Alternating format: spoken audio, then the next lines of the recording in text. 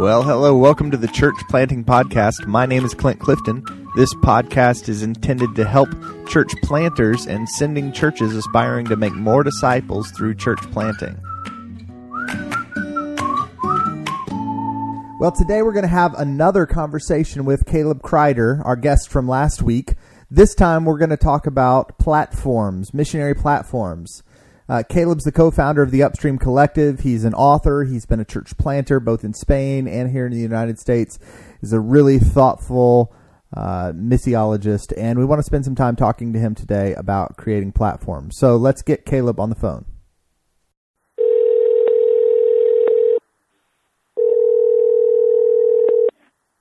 Hello, this is Caleb. Caleb, hey, this is Clint. Hey, Clint, how's it going? Good. How are you?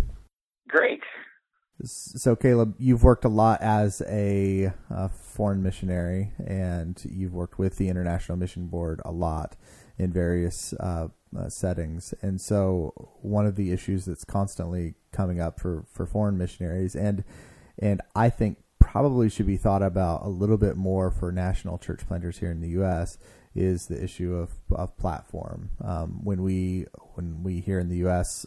say, somebody asks, what is it that you do? Why are you here living in the city? We say, I'm a church planter or I'm a missionary. That is received in a certain way. And some church planters believe, and I've even recently had some church planters tell me that has knocked their legs out from under them in terms of receiving a hearing. So tell us what a platform is, first of all, and let's just begin to talk about that a little bit.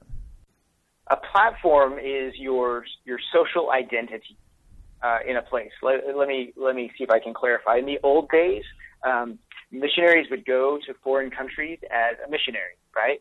And for the most part, that didn't originally make any sense to the nationals. So to say I'm a missionary didn't mean anything, and so they would sort of start to do multiple things in order to connect with people. They would try to translate the scriptures into the local language. They would assist with community development. They would tell stories. They would, all those different things. But eventually what happened was tribes and nations and countries would be resistant to the idea of a missionary. Like, we don't want missionaries. And so there are places in the world where missionaries are not allowed to go, right? The government says, the laws say no missionaries. And so in those cases, how does a Christian who is sent to that place engage with people? You can't show up and say, I'm a missionary. You can't be a missionary, right, legally. And so what do? Well, platforms are the idea that we would say, well, don't go in as a missionary. Go in as a writer. Go in as a photographer. Go in as a farmer, an agriculture specialist. Whatever it is. And that interaction would be then make sense. So you have access to people based on this job that you've taken. Now, there are some terrible examples of people sort of faking their platform, right? So they would be like, I'm going to be a psychologist today. And they would just show up and tell everybody they're a psychologist, even though they don't have any education or experience as a psychologist. That's like a front, right? That's not what we're talking about here. Right. What we're talking about is going in with a legitimate reason to be there. Now, that's happening. That's increasingly the case, even in friendly countries, like in Western Europe. There's multiple countries where you can't show up as a missionary, on mission, anything like that. They need to know, what are you here to do? A teacher, that makes sense. A lawyer, got it. A pastor, okay, of what church? A church planter, that means missionary, no. And so there's lots of sort of need for platforms there. But what we're finding is, even in those places where it's legal to show up as a missionary or use a church planter platform, socially it doesn't make sense. Socially, people, it creates more barriers, more of an obstacle to communication and relationships than necessary. And so what we're finding is that the best missionaries are not missionaries. The best missionaries are people with real jobs, real interests, real experience, particularly because then the people on the ground, people in the city, they see value in your presence. If you're a police officer, even if you're not on the local police force, they see that as, oh, you're a police officer. That makes sense. You're a doctor, you're a lawyer, you're a grocer, whatever it is. But missionary is one of those things that is seen as negative, right? This doesn't offer us anything. church planter. So you're going to come in and set up a franchise of your mega church from the South? Great. So more and more we're seeing, even in the United States, church planters adopting platforms, right? And again, it's not this fake thing that you say you do, but you're really a church planter. It's, I'm going to plant churches by being this in this community. And it requires a different approach, right? If you only went to Bible college and seminary, you're likely underqualified for a platform. Right. But if you have a business degree or background in legal background or teaching or something like that, now you've got some ready-made opportunities.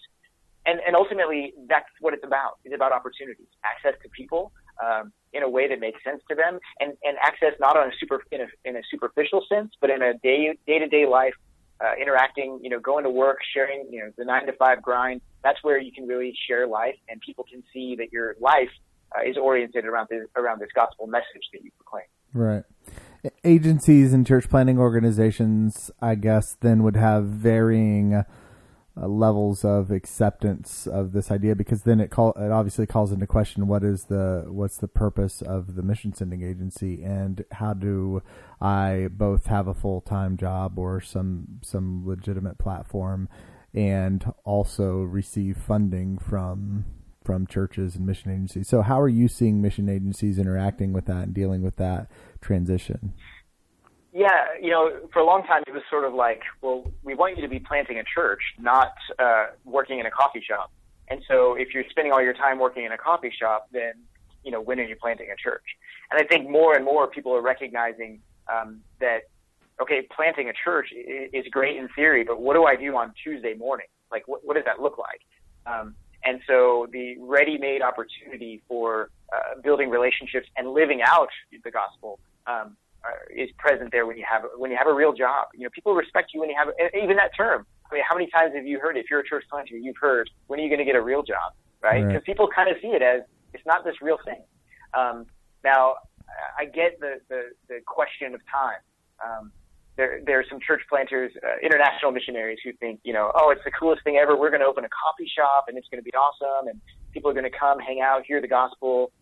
And they work super hard, long hours to put this thing together. They raise a lot of money. They put a lot of work into it. And at the end of the day, it doesn't actually get them any kind of relationship with anybody, because they've got to tend the coffee bar. They've got to serve coffee. And that's also the relationship that's set up for them. So people don't see them as a friend. They see them as, you're my waiter. Like, serve me coffee. Don't talk to me. Right. So there are good platforms and bad platforms, right? There are platforms that give you the flexibility and the time to relate to people, to move in and out of life, to share life with people. And then there are bad platforms, which, hey, just because, if you're an accountant and you're crunching numbers, maybe you're not going to get as much opportunity to interact with people. I don't know. Right. So a platform, it depends. A good platform doesn't just depend on the time or the expense. It also kind of builds, it depends on the personality. It depends on the context and the people that you're working with. Yeah. Most church planning, like most mission agencies, are all over this idea of, maybe you've heard business as mission or marketplace ministry, and it's because at the end of the day, a person who's working has access, but then also has income. So rather than having to raise your support financially or depend on your church to pay you 100%, now you've got this job. Maybe it's part-time, maybe it's flexible, but that just for your livelihood. And so that alone makes it an attractive model for a lot of sending agencies. Right. So in the North American context for church planters here, when I'm hearing church planters sort of feedback that it's detrimental for them to communicate that they're church planters and missionaries, do you think there's legitimacy to that, like there is in Western Europe, or do you think we're catching up to Western Europe in that way right now, or do you think that, by and large, that's still a barrier that can be gotten over in our major cities? Yeah, I think it depends on your context. In Virginia, when you talk about church planting, people kind of know what that means. It means you're just going to start a new flashy big show, in town. And so there's kind of a negative reaction to that. I'm a church planter. I think if you go to other parts of the country, when we're in the Pacific Northwest, people didn't have any frame of reference at all for the term. So if I said I was a church planter, they were like, what? What is that? And so it gave me opportunity. And at the end of the day, people saw that almost like as an entrepreneurial sort of, business. People there really value social startups and humanitarian work and nonprofits and charities. And so they kind of put it in that category, and it sort of made sense to them. Right. So I think it just depends on your context. I do think we've got to find creative ways to connect with people. And I think that if it's a barrier, to start with, you don't have to like immediately go out and get an MBA and then become a businessman. Like, try talking about it in a different way. Right. So don't just like jump to conclusions, but ask people, what does it sound like to you when I say I'm a church planter or missionary? What does that mean to you? And see what they're really reacting against. Because maybe it's something as simple as the phrasing that you're using. Right. Is it disingenuous for a church planter to say something like, if they, let's say, for example, they're using your example, they like to write, they're a writer too, but they don't earn the majority of their living writing, to say that they're something that they sort of secondarily are in order to cover that problem? Is that disingenuous? It's disingenuous to lie, to be deceitful, clearly. But man, I lived in Portland for 5 years, and I rarely met someone who told me what they did 9 to 5. Right. So if I met somebody and it came up like through the process, through the conversation, hey, what do you do? What are you into? And usually I didn't even have to ask. They would tell me, I'm an artist. I'm in a band. You want to come to my show? We've got a new album out. Or, I'm a chef, and I'm starting. I'm experimenting with food from Eastern Europe, Eastern European cuisine, or whatever. Like they'll talk about it. They identify not with their job, because their day job is they work as a bank teller. Right. They don't. That's not their identity. That's what they do to put food on the table. They are this thing in their mind. They're a businessman. They're an artist. They're an entrepreneur. Whatever it is. And so really, it's not now. It's disingenuous to lie and say, well, I'm a professional writer. Right. If you don't make your money from writing, you're not a professional writer. Right. And so we've got to be really honest about those things. But to say, hey, I do this to pay the bills, but then this is my passion. This is what I'm called to do. This is what I'm gifted in. This is what I'm interested in. I think that resonates with people. But yeah there is certainly distaste, especially because there are good examples or bad examples of folks showing up and just lying or sort of being really cagey about, okay, but what do you do? Like, and when you can't answer a simple question like, why'd you come to Baltimore? Right. If you don't have a good answer for that, then that's really suspicious. Right. And I'm even running into church planners that are saying something along these lines. They're saying something like, because of the number of churches that in major cities specifically that aren't making it, that it feels very presumptuous to say I'm here to start a church, that they sort of have a lower bar goal to start off with. I'm here, in their minds, I'm here to form relationships, to share the gospel, to make disciples. And I personally, I hope that develops into a new church. They're kind of thinking along those, but they are very aware of the fact that new churches often don't make it. And that it's really, really hard work in urban northeastern urban environments, is like where we are, and so they feel presumptuous to even say that. So they feel a need to talk about something else that they do a little more than that, because they don't know if a church will come out of it or not. Yeah. But some people see it almost like. You're going to come in and start new churches. What about these old existing churches? I get that. And some of that's how you talk about it. Like, don't just give, I'm a church planter. Don't answer the question they're asking, but answer what they should be asking, which is the state of Christianity. I try to work with people that won't normally go to an existing church. Or, hey, the existing churches are dying. We see that left and right. I want to explore what comes next. What should the body and bride of Christ look like in the new era? Some of those kinds of conversations are certainly more interesting than I'm here to compete with those dying old churches. Right. But I think there's also a little bit of yeah, like when we say I'm a church planter, we know what we mean, but there's sort of there's just a need to explain. And so often when we just answer with quick labels and sound bites, there's just too much room for misunderstanding. Right. And so if we can just say, hey, this is really what I want to see. I want to move into relationship with people because I'm so transformed by the gospel, and I want this for you as well. I want this for this city. Whether they agree with you or not, then they get your passion and not your agenda. Right. And to me, that's a key difference. Yeah. Yeah, that's good. I remember once telling somebody, they asked what I did, and I told them I started new churches. And a few days later, they were asking me questions about building design and assuming that I was an architect or whatever. And so it was very humorous that just I thought I was communicating clearly, but they received it in a way different way. So.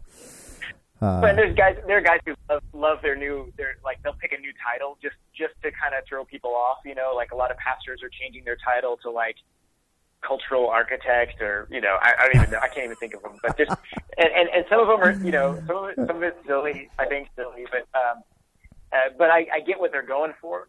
We don't want to confuse people, and at the end of the day, our title is not important. The name of Jesus is important. So get that into the conversation as quickly as possible. Don't, try to find some, because no matter what your title is, that's not what people need, right? That's not what's going to transform lives. Right. So I say, as long as it moves us into conversation where we can share the gospel, then that makes sense. Bring it on. Be creative. Right. Caleb, this talk's been really helpful. Thank you for taking time to talk with me about these things today. Yeah. Today's Church Planting Podcast is brought to you in part by the Upstream Collective. Now, Upstream's this group of churches that seeks to think and act like missionaries. And if you want to find out more about them, you can go to their website. It's theupstreamcollective.org. I'd like to give a special thanks to Caleb Crider, who spent his time talking with us today, and to Xavier Chapman, who produced and edited today's show. And as always, a special thanks to you who listened all the way to the very end. Now, you can learn more about the Church Planting Podcast if you'd like to by visiting our website at clintclifton.org. There you'll find additional posts about church planting and notes and links from today's show.